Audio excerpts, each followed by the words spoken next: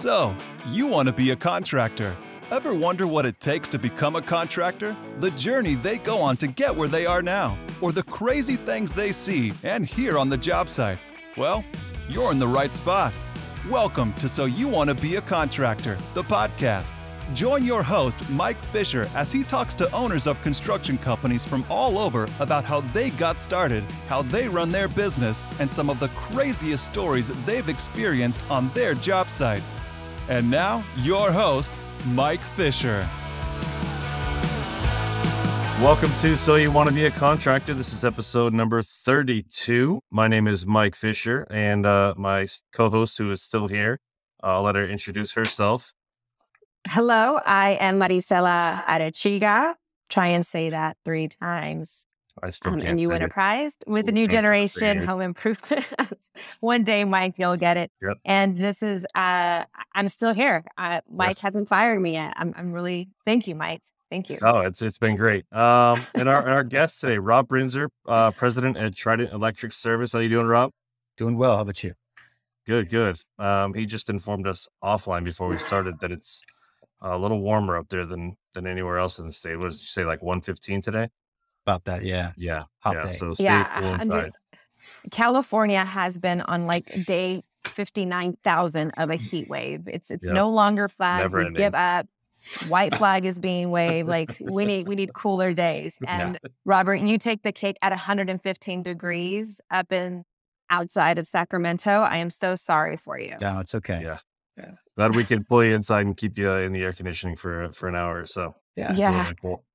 So let's get this rolling. Yeah. What's your story, Rob? How did you get into this industry? How did you get to where you are now as president of this big electrical company? You know, What do you do? yeah. You know, my wife asked me that too. No, you know, it's not a typical story. And We love that. by any means, right? So I went to the Naval Academy right after high school, graduated, and I spent 5 years in the SEAL teams as an officer. Wow, thank you for your service, man. Can we Yeah, just thanks. park right there? Can we just Yeah, park let's right just there for hold the for a rest second. of the time? Yeah. You went to the Naval Academy and you were a SEAL for a period of time. Yes. Ooh, was. I want to know everything. I want to, Right. we're not talking about contractor stuff. That's freaking awesome. It was good. Good year. I got to work with and for a lot of amazing individuals, and so that was an experience that I'll keep close for the rest of my life. But Rob, with this, when the military something that you wanted, that you had hoped for growing up, with like, I'm gonna go into the military. This is something that speaks to me. it was something that I was a kind of a lifelong goal ever since I was a young kid.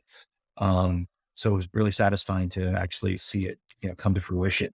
How did the SEAL thing happen? Was it I'm going to be a Navy SEAL or I'm going to be in the military? Both. I kind of wanted to be in the military and serve in the SEAL teams.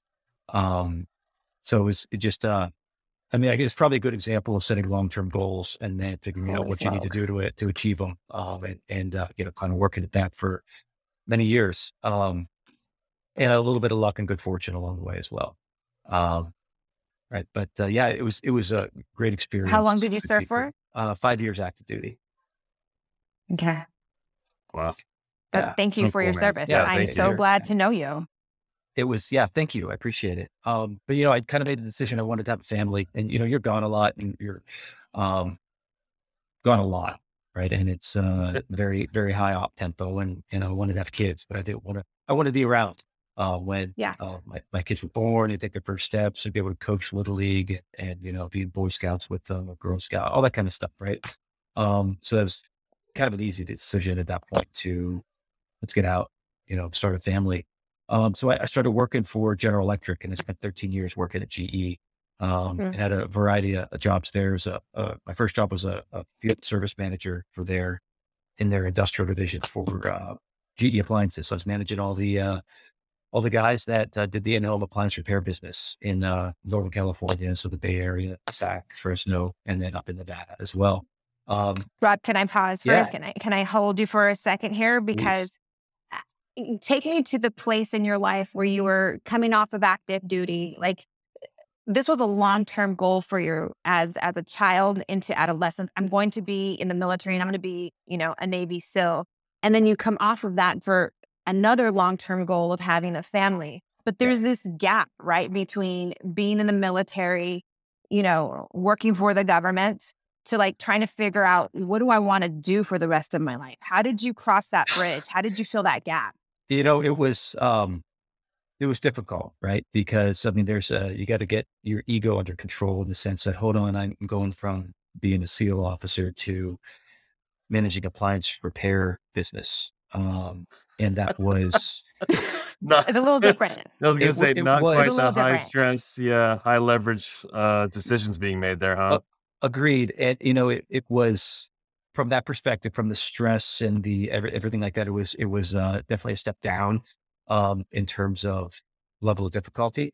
But I just saw it as kind of a new challenge, right? It was, it had a lot to learn, a ton to learn. The leadership came naturally to me, I think, based off of my leadership experience at school and in the teams. But, learning about the business world and learning how to run a service business and deliver service was a big challenge. And we were stretched to, 85 to 100 direct reports over 5 areas, right? That was a lot, but it was it was fun, and I jumped into it, and I think I did pretty well. I still have a lot of good relationships with a lot of the people I work with or managed during that time. So I did that for about 7 years, and then moved over to GE Healthcare. Was a service director, had about 30 or 40 engineers that interacted with hospitals and installed and maintained all their diagnostic imaging equipment, so MRs and CTs, stuff like that. So that was great because instead of business to consumer, I was more of a business to business. Was able to start interacting a lot with the customers. And that led to sales role at GE, being national sales director. So selling service contracts and the like to a lot of national accounts. And that kind of rounded out my career at GE. I did about 13 years there and was able to do field leadership and operations, manage different P&Ls. And then I got some sales experience. And then I got a call from... Do you think you stepped, going to the very beginning of that, it sounds like you stepped into a leadership role. Was that on purpose because of your history in the teams and what you'd done in the military? It you was. were able to kind of step into that position? Yeah, that took me a while to figure out, because you start to leave the teams, you think, well, what are my transferable skills? Majority of my skills have no application in the business world. But the biggest the tangible ones, right? The tangible skills don't, right? But I feel like a lot of the other ones do. Yeah, they do. It's just as a 25-year-old or something like that, 27-year-old. I didn't really make that connection at the start. But yeah, leadership, right? And there's another podcast I listen to a lot, Jocko, and one of his comments is every problem is a leadership problem, and that's not spot on, 100% right. That cuts deep, huh? Every problem is a leadership problem. Yeah. To be clear, I cannot take any credit for that quote. I'm merely just parroting what somebody else has said. I'm writing that down because that's probably going to be your answer for something I have later on. Rob, really, so before you finish that thought, but if you could go back and tell your 25-year-old self or the 25-year-old veteran that's coming out of the military, how to cross that bridge. You got into GE, an incredible company, a Fortune 500 company. It's enormous scale, lots of different opportunities. But how would your 25-year-old self, how would you tell him to make those transferable skills? How do they cross that bridge? I think that's something that the military has really come a long way on. When I got out, it was almost like, thanks, see you, have a good time. And I'm educated, smart guy, and I was able to kind of figure out my own way. But there's a lot of junior enlisted folks who get out of the military, and it's a big unknown, right? You don't know anything about healthcare. You don't know anything about how the business world works. And especially if you're moving to a state like California and you're getting the business world, there's a lot of regulations to do it. from what I understand, the military is doing a lot better job of prepping young sailors and soldiers and Marines and airmen to make that transition. I know one of the guys I served with, John McCaskill, was really spent a lot of his time and career helping guys like that. Have some of my classmates at school. So I don't know. I don't know that I change anything. I mean, a lot of it I just kind of figured out myself. And I look back because I got into the trades right when I got out of GE. So that's 13 years. Part of me thinks I wish I would have gotten into the trades a lot sooner. Because I absolutely love it. And like being involved in the construction service industries. But my time at GE taught me a lot about processes, management versus leadership. A lot of the operational rigor. I got sales experience. Got my MBA working at GE. And so, yeah, I really don't think I would change anything. Well, there's a structure too, right? To some of those larger companies, right? There's a back office structure and a backbone to a lot of those larger companies that, if you haven't experienced it, like you don't know what it takes to go from having 2 or 3 employees in a couple of trucks and fix up a few electrical boxes here and there to go into something where you can scale and actually take over a region and scale to that level. There's experience there for sure. Absolutely. Right. Because when I left GE and I went to work for CoolSys, private equity backed, commercial refrigeration and HVAC company, I ended up with about a $75 million P&L and a few hundred service techs in the field and then some business centers and everything like that. So then when I decided to start my own business, I have in my head a vision of where I want to get to. And the structure that I want. And now it's a matter of, kind of charting the journey to get there versus, I think if I had just gone into the trades and started the business right out of the Navy as an example, I wouldn't have that experience of knowing what the structure is and what I want that end state to look like. You may have been able to get there, but again, you don't know what it looks like when you get there. So you don't even, it's like looking for something that you don't know exists, right? You don't know what it looks like. Yeah. Right. And there's a lot about, go ahead. Well, I was just gonna say, how hard has it been to be patient, right? To going from one of those big companies and you see how it runs and you know what it can be to starting on your own and knowing that you can't go from 0 to that, in any short period of time. The patience hasn't been the hard part because we have grown so much faster than I expected and planned for. I planned for a lot of aggressive growth and all the forecasts, all the performance that we built. But we've grown 3 to 4 times as fast as I thought we were going to, even with the aggressive plan. The most difficult part would be, I think, you need to buy something at a company. Hey, I need a new pair of work boots, or hey, we need to invest in this equipment or that equipment. Yeah, sure, let's do it. And now it started. It's like, hold on, let's see how much that costs, and look at the cash flow. And I mean, you have to be a lot more fiscally conservative. When you're running a small business, right? That first priority is always payroll each week. making sure you can payroll. For sure, 100%. Can you take me a step back though? Can you tell me a little bit more about what you do? Like are you commercial? Are you residential? Are you sliced in the middle? Like what is your company? What do you guys do? Who do you serve? Yeah. The answer is yes. So we started off with residential service. And how many years ago? May 2nd. What? Of May this 2nd year? of this year. This year, yeah. Yeah. Yeah. So we just broke the 4-month barrier. You did it. Yeah. That's awesome. May 2nd. Yeah. All right. Yeah. All right. So you're in your infancy stage. We are, but I'll tell you, it's 4 months. We're up to 16 or 17 electricians. Got an office manager, got a field estimator that's out there, got a foreman who's helping me in the office. We're moving shops in the next 2 to 3 weeks. So it's grown quickly. What do you contribute that to? How do you open your doors May 2nd and like you've experienced all of this onboarding and growth? Like what's happening? Is it just because the market's so hot in construction right now, or do you just have a reputation? What is it? I think it's, I don't think there's one single answer to that, right? You know, when we started, I made the plans in March, and all that paperwork for the SBA loan, working with a lawyer to get everything structured. One of the things I did was hired a marketing company, a local company that was recommended to me, Walrus Communications, and they have been outstanding. So there's their little plug. But they help in terms of branding. They help in terms of a marketing plan of how we're going to get the name out there. Google has been tremendous. We got onto the Google verified customers, right? The local businesses.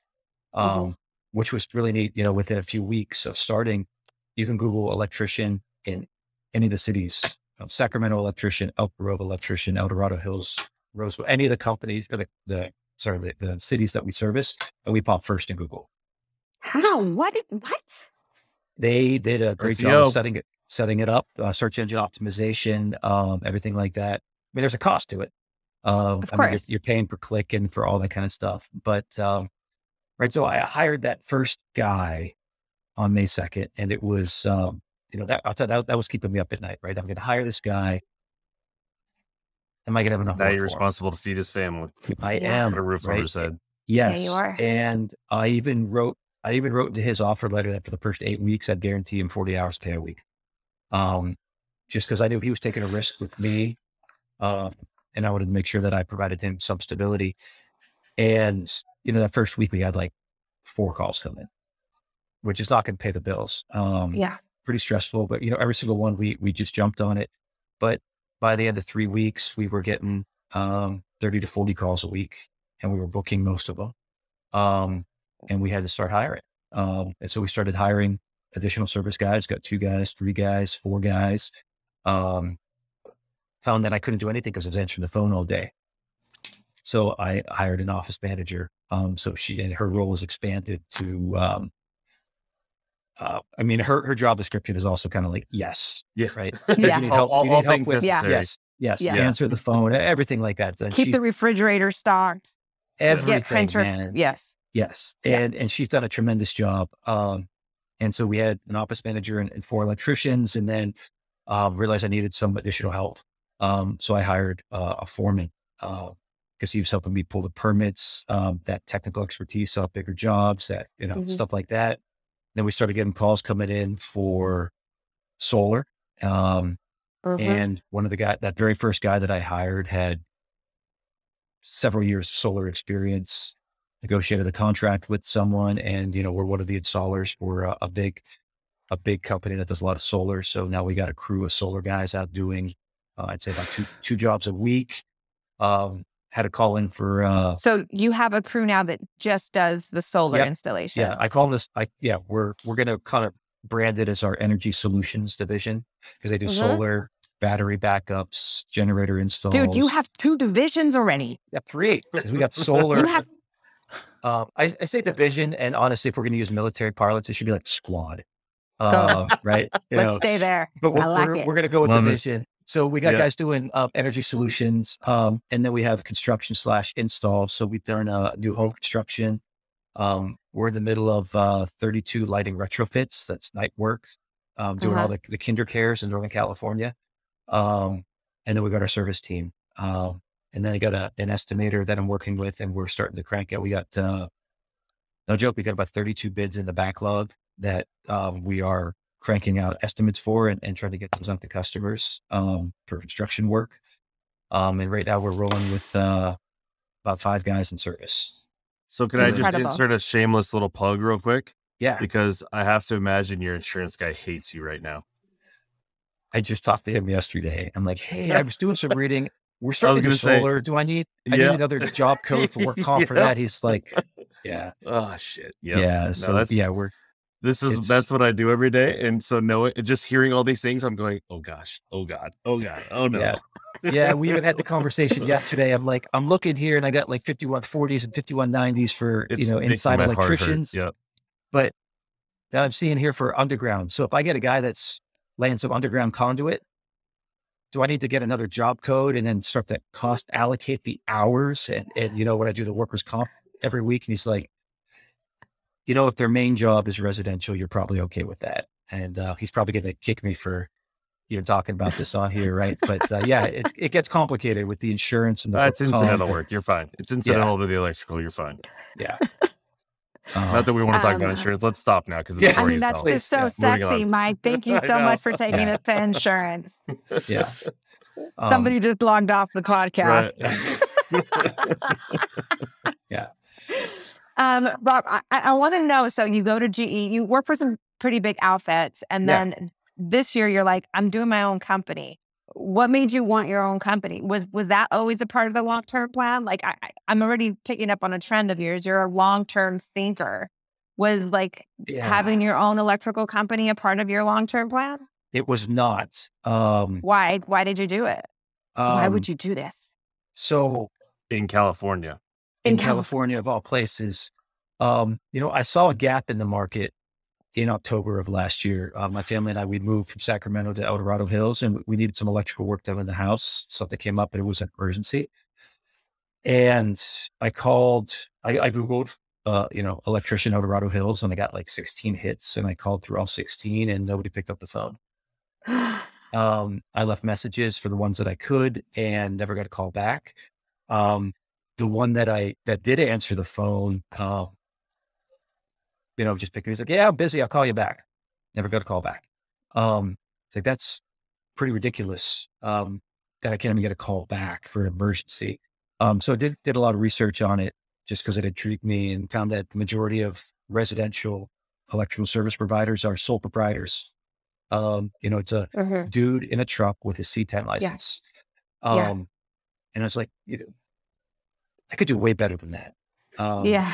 Because I know how to run a service business and set up a call center and set up the right CRM, and take appointments and book them and dispatch effectively, and run that service business. Right. So that got me thinking. And then, the company I work for, CoolSys, they did some restructuring in December. And having only been there for 3 years, I found myself for the first time unemployed. My first option was, of course, I got a good resume. I interview well. Let me find another job. And by three months in, I'm like, okay, I've applied to like 150 jobs and I've interviewed a ton, and I'm not getting any offers. And which is wild, because it is wild. And it is, the process that doesn't make any sense. Do you think you're overqualified? Do you think people are intimidated looking at your resume and your history in the military? And I don't know. This dude said Navy SEAL. I don't know if intimidated. Navy SEAL. I don't think intimidated is the right word. I think that I don't fit a standard pedigree, and I think there comes a little bit of risk in that.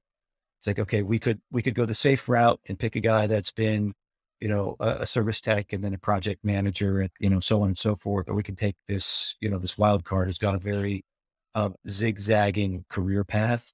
I think that was probably, a little bit of risk aversion. That's my best guess. But if I'm speaking as a whole, right, in a world or in a state where labor's at a premium right now, right? I mean, I feel like beggars can't be choosers, in my personal opinion, right? Like, I would think so. It's all I'm hearing, you guys, is that it was destiny. Yeah. The world, the universe, God was telling you something by that not happening. And then you decide to take the leap, get yourself mounted on a lion, and it just starts to click. The phone starts to ring. Things start to happen. That was destiny. You could put it that way. I mean, it seems to fit me pretty well, because I think I've got an entrepreneurial attitude. And so to be able to completely call the shots and look at opportunities and just simply make decisions, you don't have to take it to committee. I have, I got to say, not having built a single PowerPoint presentation in the year 2022 feels wonderful. Right.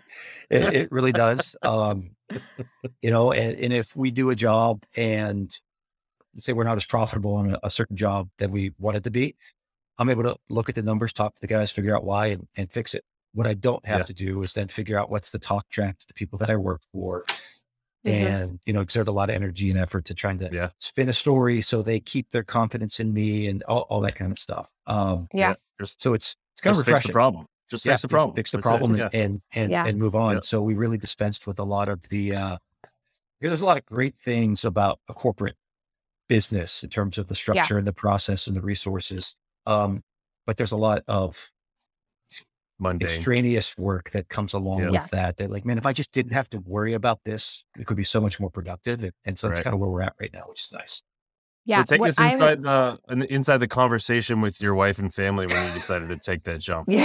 After being unemployed for 3 weeks or 3 months, you go to your wife and family and say, we're just going to do this on our own. Let's go through that conversation. Tell me, take us there. Well, we moved from Sacramento to El Dorado Hills, and that resulted in a big change in the mortgage payments. Cost of living is certainly not getting any cheaper, especially in California. And we got 4 kids, 12, 10, 8, and 3. So there's a lot of responsibility there as well. So it's been busy, and my wife is really.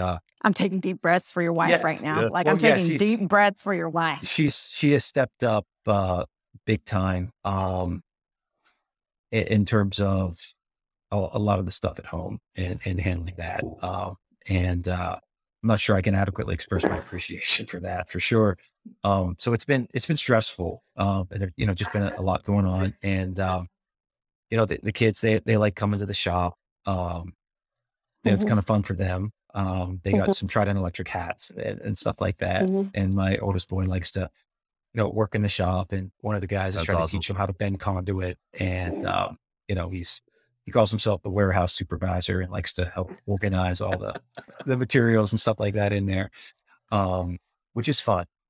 And, I think my wife was pretty skeptical at the start. I was going to say, I want to know what her first words were. So obviously, I'll tell you my first words. You go.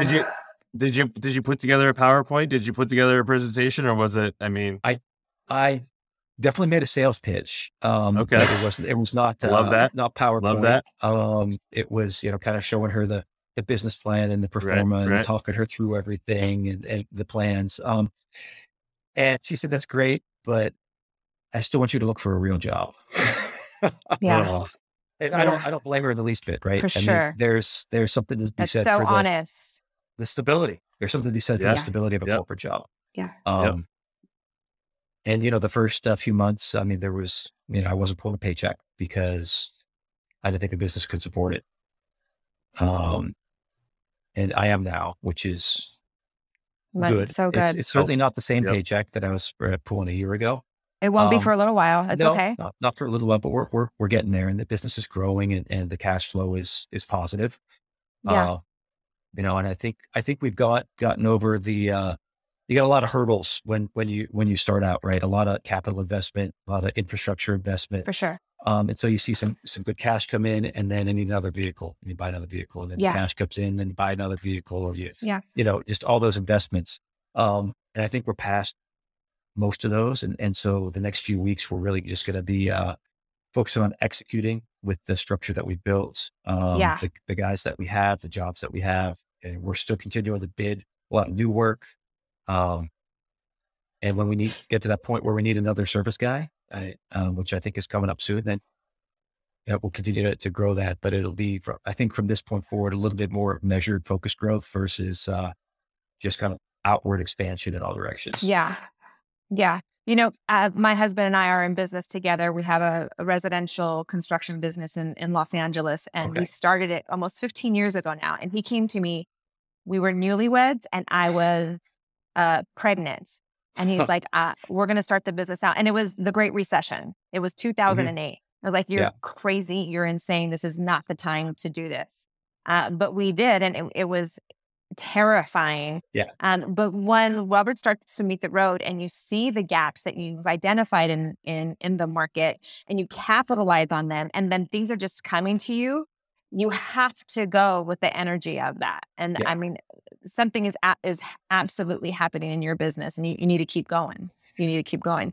You know, what I've appreciated about your experience, you know, with GE in, you know, in the military is you've seen the big scale of things, and it sounds like you're implementing that top-down approach in your business instead of just like bottom up. You're not this guy who opened up a business in his truck and is like servicing these clients out of that one truck. Like you really come down and it sounds like you're establishing a business from that top down. What makes you really excited about the establishment of the business, having had so much exposure to really big systems?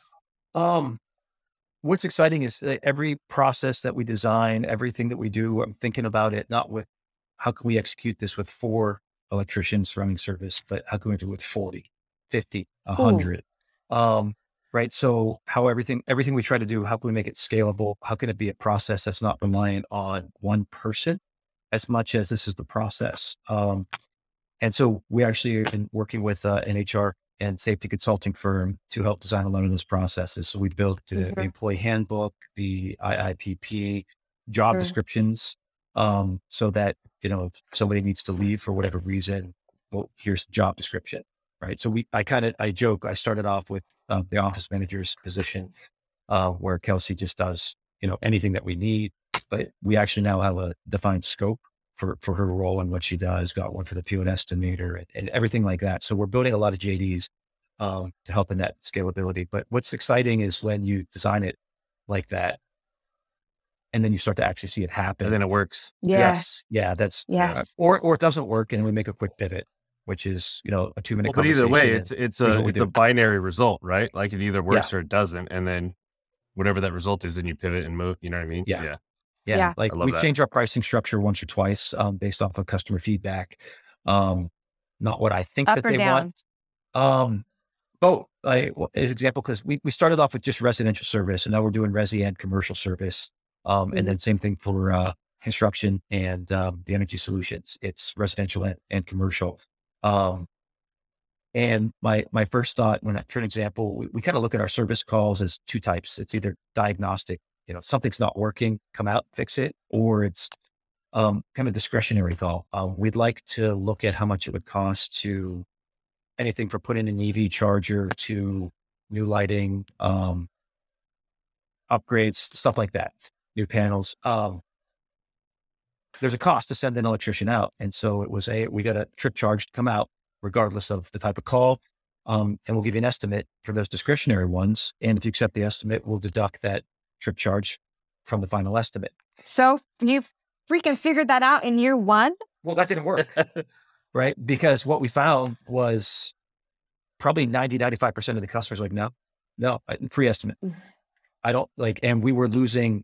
I mean, I remember 2 days where we lost 21 customers straight. They declined to book with us because everyone else is getting free estimates. And it's like, okay, so this isn't what I think the customer wants. It's pretty clear at this point in time, customers are not willing to pay for an estimate.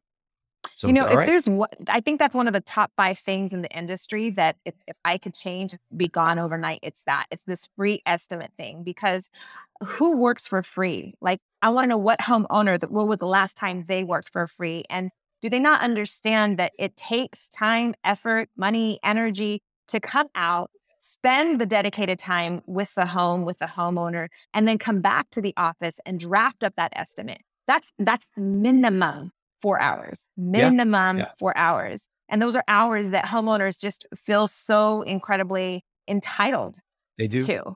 And yet, if you ask them when was the last time they worked for free, or they would come to my office and file for 4 hours, it just wouldn't happen. If there's anything, it's probably the top 5 things in our industry I would change overnight. We're getting her fired up now. We're getting her fired up right now. No, I agree with you. And so, and I'll take you back to October when, you know, I saw that gap in the market and we kind of identified, I used SurveyMonkey and surveyed a bunch of people in the area about their service experiences and what they were looking for. And we kind of came up to the four values that we're trying to structure our company around. And number 1 is if they call, we answer, right? So we are available, which meant, right, Kelsey, the office manager, Kelsey, when the customer calls, you answer the phone. Doesn't matter if you're in a meeting with, you tell me to shut up and go answer the phone, right? Because everything takes a backseat to pick up the phone. Number 2 is we want to offer same day, next day service, if at all possible. Number 3 was we want to show up when we say we're going to show up. Do what you say you're going to do. And number 4 was we want to focus on quality work, fixing it right the first time. So all of the electricians we've hired, we've been very, very selective in terms of the folks that we hire. Like at the start, I wouldn't hire a B+ electrician. It had to be an A+. It had to be an A+, and we'll pay for the A+. And it's a union shop. I started a union shop for a few reasons, which is probably may raise some eyebrows among a lot of folks because it's a higher cost structure. Yeah. Number 1, the union, I pay fringe and the benefits, but the benefits are provided through the union, right? So the retirement, the benefits, everything that these guys get, I say guys and gals, everything that they get is far better than even a mid-sized business could offer, right? The IBEW offers outstanding retirement and healthcare benefits for their folks. And yeah, it's a higher wage structure, but I'm okay with that. What I wanted to do was pay for the best guys and gals that I could possibly get. And so, I mean, we actually pay above the union pay scale in a lot of cases. But what I don't have to worry about is employee turnover. We've got a culture where the guys feel like, yeah, they're held to a high standard, but they're also appreciated and taken care of. So I don't worry about the turnover, and I have the confidence that regardless of how difficult the job or the customer may be, I can send any one of my team, and I know they're going to get the job done and take care of the customer. So I would rather deal with the bit of a higher pay structure, a higher cost of goods sold, than I would paying guys $19 an hour, $17 an hour for a 7-year experienced guy and just churn them through the meat grinder and find new guys. Right. Well, so it's quality. Yeah. It's the 4 values I think are incredible. And I just want to repeat them for any contractor that's out there. It's listening, because again, I want this to be a resource for anyone listening. Yeah. Is if someone's calling, answer the phone. Yeah. You're winning by answering the phone, because Rob's over here calling 15 guys and no one's picking up. Number 2, same day, next day. That's a little bit more niche to you, right? Like a lot of contractors have capacity issues and you can't deliver on that. Number 3, do what you say that you're going to do. If you said you're going to show up tomorrow at 8 a.m., you're going to be there at 8 a.m. Yep. And number 4, focusing on quality, and you deliver that by hiring the best quality. But I'm going to pivot here. And how do you set up your clients for the right expectation? Do you go through any kind of process to qualify your clients, or do you just take anyone? Because clients, like, your employees, can represent you, and they can either be a joy to work with or your worst nightmare. Do you do anything to qualify your clients? We do. So we have kind of a script to follow anytime we answer the phone and talk to the customer, in terms of everything from payment, payment especially for the resi customers, payments due when we are done. We accept cash, credit, check, but when we are finished with the work, that's when the payment is due. We lay out our rates, obviously that we can't give, hey, my light switch isn't working, what's it going to cost? But we'll let them know, here's the diagnostic fee for us to come out and do the work. And then we'll stop and give you a bid once we figured out what the problem is, and, all that kind of stuff. And it's just that conversation with the customer to make sure that, number 1, their problem is something we can handle. So we turn people away. My AC is not working. Okay, we can come out and check that your AC units are getting the right power. But if you're looking for somebody to diagnose the AC unit itself, I'm sorry, we can't do that. A lot of stuff like that, right? We make sure that it's within the scope of what we can provide. We try to market our scope accurately, and just qualify that on the phone. We set the expectations with them as well. Our CRM software is set up to really focus on communication. So when we take the call and we book it, they get an immediate confirmation email and a calendar invite. We set up 1-hour appointment windows, so we know that the electrician will be arriving between 8 to 9, 10 to 11, 1 to 2, and 3 to 4.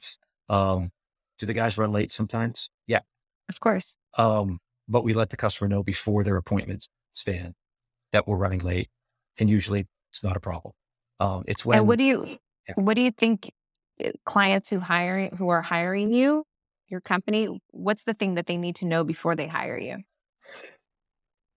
I think it's the cost structure for the most part. What's this going to cost? And a lot of times we can't tell them what it's going to cost ahead of time, but we can tell them what the cost will be to find out how much it's going to be.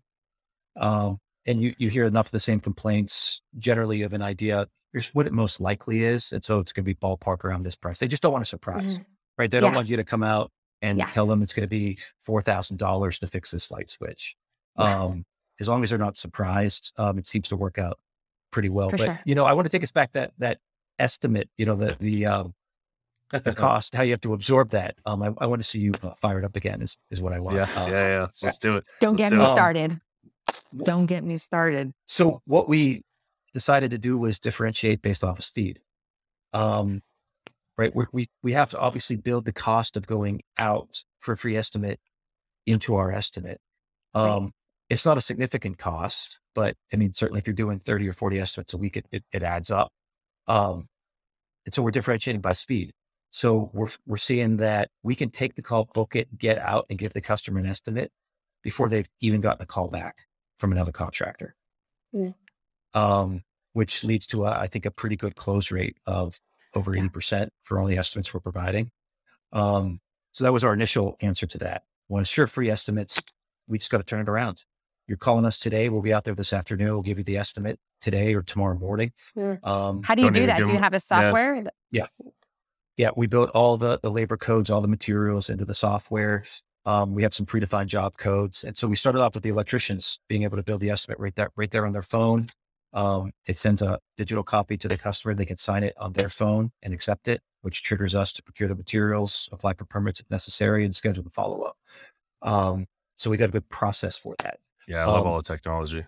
Yes, it helps a lot. But then what we discovered was, all right, so I got electricians that are out carrying tool bags, have all this experience and skill, and they're spending 40% of their time not doing any work, just building estimates. Building estimates of the truck. And so I kind of looked for the unicorn out there. I need a guy or gal that is experienced with electrical work, specifically residential.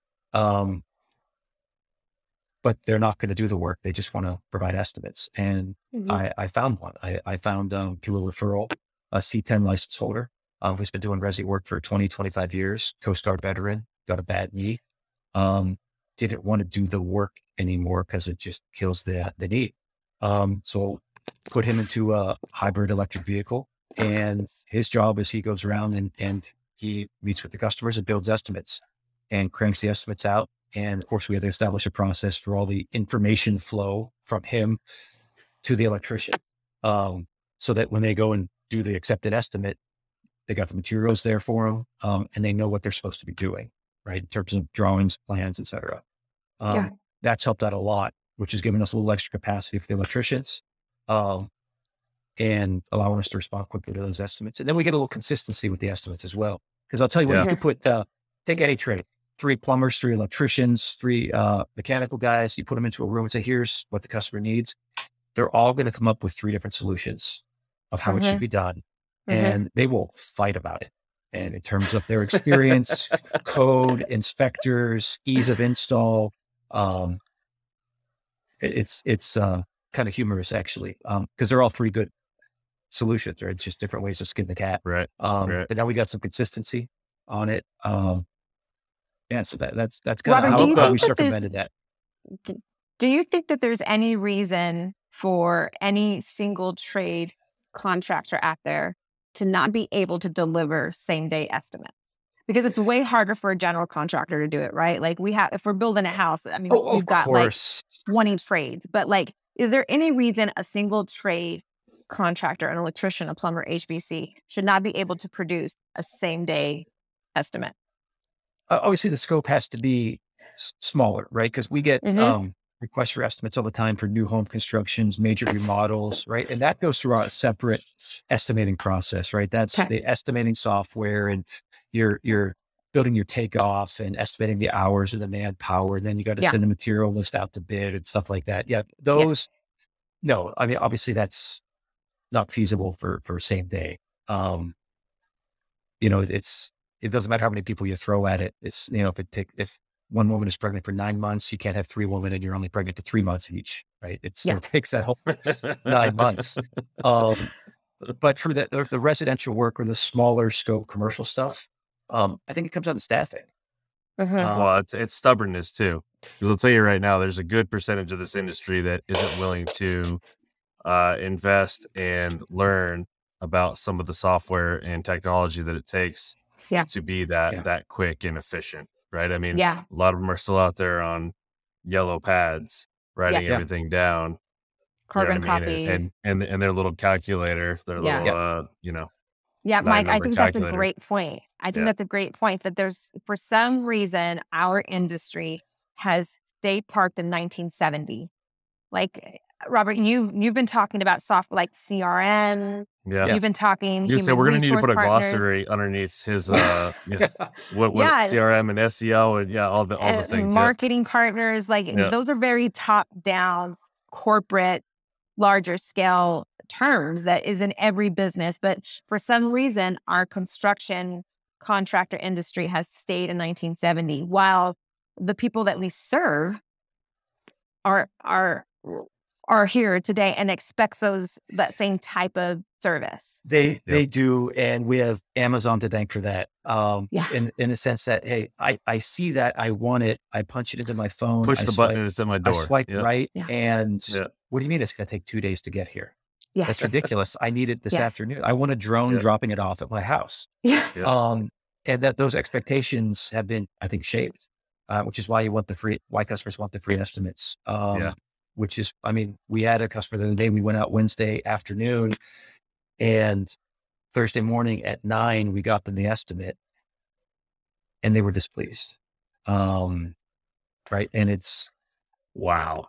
Understand, we will try to do better. I felt like, we'll try to do better. How?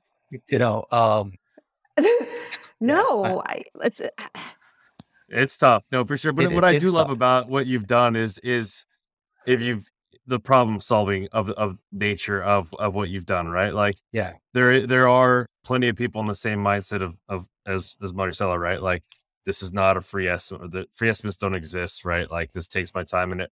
But you went the other route. You said, okay, I'll give you the free estimate, but I'm going to find a way to be the fastest so that I can be the first in your hands, so that you don't have an opportunity to see numbers from anybody else, and you just do it because you like me and you see how efficient we are.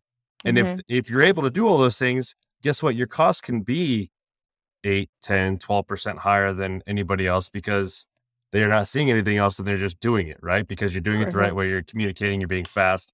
And so rather than, charging for the estimate and then having to be the cheapest because they're getting estimates for everybody and you cut your margin there, you're fast, you're efficient, you're in their face, not in their face in a bad way, but you're in their hands, right? Yes. Quickly. And you can charge a little bit more for that. And I think I love the problem solving nature of that, or the way that you went about that, right? Rather than just succumbing to the market, you said, okay, I'll do it, but I'm going to do it my way, right? There's a little bit different way to do it. I love that. I want to lean into the fact that qualifying your client is even ever more important when you're being so super service oriented, because there are those homeowners that 9 a.m. on a Thursday morning, less than 24 hours, and they're disappointed. And for me and my business, I just don't want to work with those people, because those people will always see me like the help, and I'm not the help. I'm far too educated and I have way too much value to be seen as I am your partner. And I lean way more into qualifying my homeowner so that they see me as an equal and not a person that's just coming in as their help. Agreed. One of the things we're trying to work on is virtual estimates.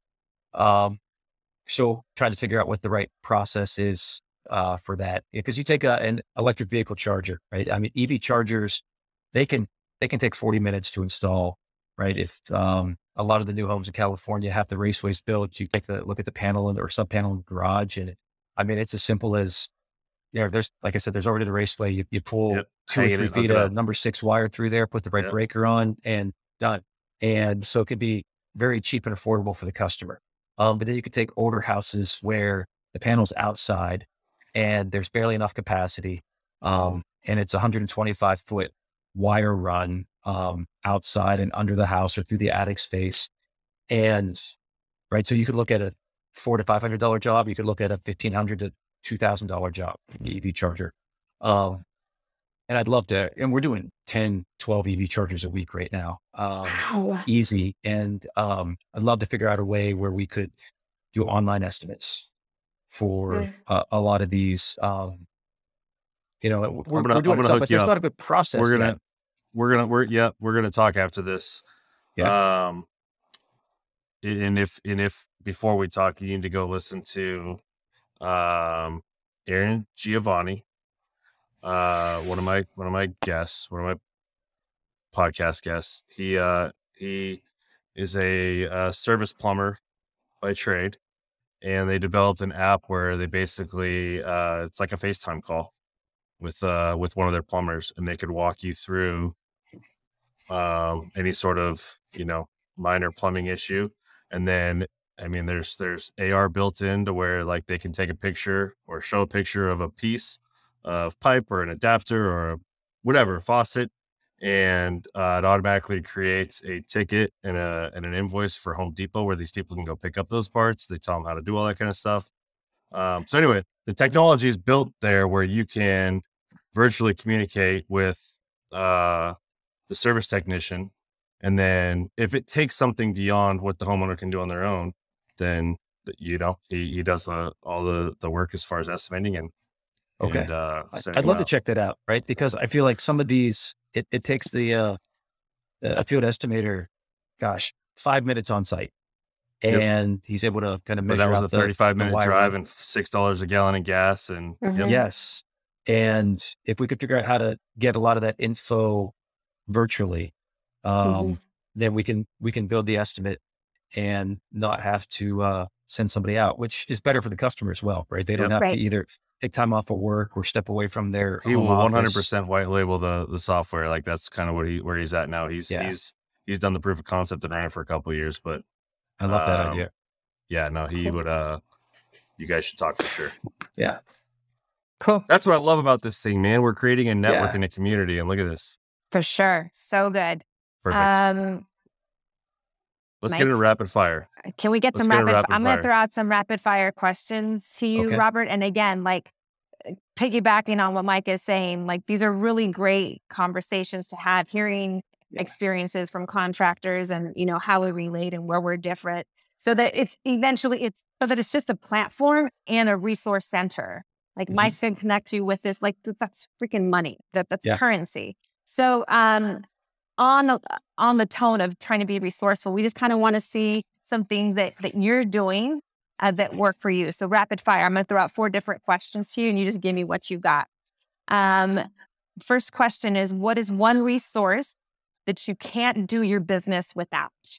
What's one? It can't be a person and it can't be internet because everybody's like, of course. But what's a resource that you're using for your business that your business can't survive without it? Our CRM platform. That's easy. I was going to say, I knew. What are you using? Yeah. I know. I swear it was so good. What are you using and why? We use it. It's called Field Pulse. One word. And it was. I screened and checked out. Tested a lot of them. In March and April. But it was a platform designed for contractors, specifically small businesses. And so, with customers can book online through the Field Pulse app, which is embedded in our website. But you got all the customers on there, so you can everything is the root is it's all indexed by the customer name. So you can look at a customer history and see all the jobs that we've done, or all the invoices, or all the estimates. We build the estimates through it. We have GPS tracking for the fleet through it. We do all the invoicing. It syncs up with our bookkeeping software. It's got basically everything in it. We have a whole inventory list. You can do inventory management through it, as well as all your pricing. So this is like CRM on steroids. This isn't just like CRM. It's an operational CRM. You could, obviously something like Salesforce is just not cost effective for a company our size.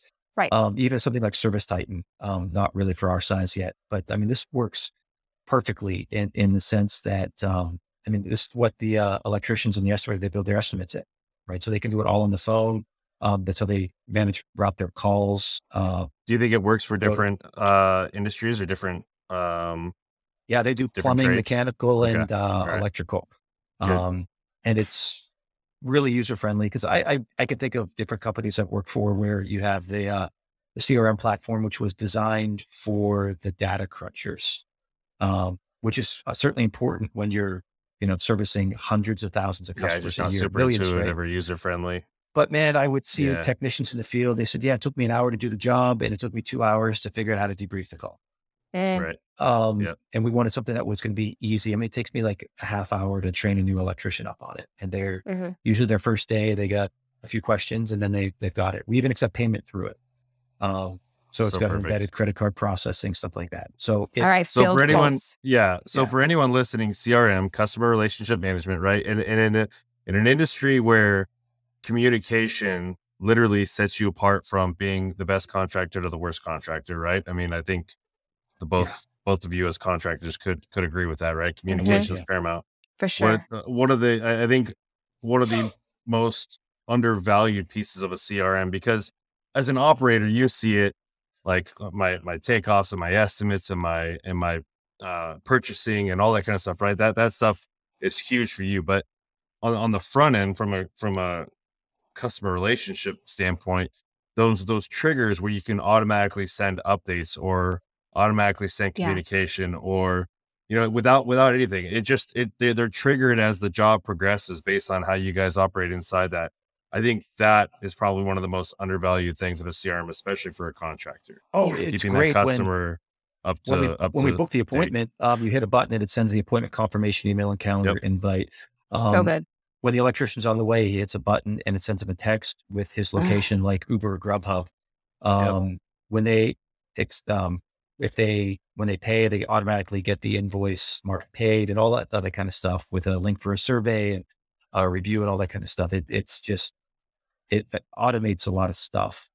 Robert, that's bringing the Amazon experience to that 1970s much smaller scale, but Yes, that's incredible. Yeah. And Field Pulse, if you want to give us a call for sponsorship, Mike and I are listening. Rapid fire segment sponsored by Field Pulse. Yeah.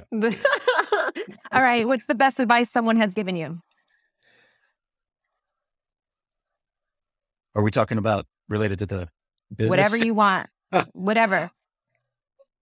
If I'm being honest, I'd rather hear something from the military because that's probably more fun. Can we please? Yeah, whatever you want to do though, it's on you. It's very there's no excuses for anything. You own it. If something screws up, it's your fault. Figure out why and fix it. There's never ever pass blame on somebody else. Why aren't you making enough money? Well, the customers want free estimates. No, I haven't found the solution to how we can overcome that. So anything that happens in your world, take ownership for it, take responsibility. Because every problem is a leadership problem, right? Everything. Yes. And so if one of my guys screws up, it's my fault. Right. Yeah. It's my fault. Yeah. I didn't train him properly. I didn't equip him properly. I didn't prepare him properly. So that's best advice that I've ever received for anything. Incredible. There are no excuses. No. It's yours to own and to figure out. And every problem is a leadership problem. But those two things are like hand in glove. Those are credit again goes to Mr. Willink for that, Jocko for that statement. All right. Is there a book or podcast that you love? I do. I since we're on that, that's a good segue. There's a lot that I listen to and like, I've always enjoyed the Tim Ferriss show as an example and Joe Rogan, but I like the Jocko podcasts a lot because number one, in terms of military history, the way that he goes through the podcasts, I learn on every single one of those stuff that I didn't know. But I learn every single podcast of his that I listen to. I learned something about leadership. Sometimes I remember things that I've forgotten from my experiences. But yeah, that was just awesome. That's really good to know. And the name of the podcast is Jocko. Yeah. Jocko. Yep. Yeah. Jocko. Those are my favorite kind of podcasts. Like those podcasts where I just grew. I just read a book. Good. Yes. I just read a book.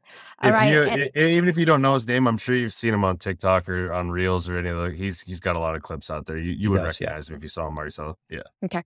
Cool. Last question. You have a lot of responsibilities. You're a father, you're a husband, you're a business owner. What is the habit that you have that is all your own that fills your cup so that then you could pour into others? What do you do to keep yourself sane? I don't do it consistently enough. But I like getting up early and working out before anyone else is awake. What time is it? What time is it? Usually 5:30. Okay. And That's do that. But I could do that. I would love to be able to sit here and say that is every single day. And it's What's not. your goal forever? What's your goal? Like in a week? I mean, I don't work out every day. 7 days. 7 days, like even Saturdays and Sundays is my goal. And then what's your average? I mean, if I'm honest, there was 3 months from like May through a few weeks ago that on or about May 2nd that started, I assume. Yeah, on or about May 2nd, which is terrible. It's a lack of discipline on my part that I need to do a lot better job with. I mean, life happens though, right? Like you've got other priorities. You've got Mike, there are no excuses. Sorry, no excuses. There are no excuses. It is, because I'll tell you what I find is every single day that I get up early and I work out, work goes better. Yeah. My kids behave better. Yeah. Everything goes better. So I don't know what the correlation is, except perhaps I handle the day better. You do. Obviously, that's what it is, right? Is when that happens. And it's right, but I'm not consistent to practice enough what I preach. All right. So that's one of the things that I try to work on. Are you a cardio guy? Are you a weight guy? Like, what are you a CrossFit guy? What do you do? I'd say more CrossFit. It's more of that. I mean, I have a home gym and so I do my stuff there, but I was a runner at Annapolis. And so it's kind of my favorite thing to do, but as I get older, the knees don't seem to handle the miles as well. Yeah. Rough on the knees. I'm a runner too. It's rough on the knees. Listen, I think the message I want to give to anyone listening, any contractor out there, any business owner, is that you have to carve out some time for yourself like that. And you cannot, pour from an empty cup, and having that hour, if it's 5:30 in the morning or 3:00 in the morning, whatever it is, you got to find that time to do it. And you're a better husband, better father, better leader, better business owner. You're better at client relations. All of it is better when you do those things. And that's all I got. I want to say, this conversation it filled my cup today. I'm glad. You're incredibly resourceful. And, I feel like I learned, and really just, I expanded my lens of that reminder of things need to be top down instead of bottom up, which is definitely one of my ethos. So congratulations, dude. You're in it. You're doing a great job. I'm going to be following and looking for you. Well, I appreciate it. It was a pleasure to be on. It's great talking to you both today. No, it was awesome, Robert. We appreciate it. So let's, before we go, give everybody a shout out. Let's help out those SEOs. How do they find you? How do they get a hold of you? What, so www. Plugs in there. TridentElectricService.com. And we have a pretty solid web presence, and we're servicing right now just all of from a service perspective, all of the greater Sacramento area. And then from a construction perspective, all of Northern California. Awesome. Good stuff. Very cool, man. Well, Rob, it's been awesome. We appreciate it. Again, thank you for your service, both in the military and what you're doing in the electrical world. And we hope to see you guys in the next couple of years and look forward to seeing where you guys are at. I think it's going to be fun. It's going to be a good ride for sure. Yeah. All right. Adelante. Thanks, Rob. Have a good one. All right. You too. Stay safe. All right. Bye-bye. Hey, thanks for listening. If you had a good time, be sure to hit that subscribe button to get all the latest episodes. And if you had a really good time, leave a review to let us know what you thought. Until then, go gather some crazy stories on your job sites, and we'll see you next time on So You Want to Be a Contractor.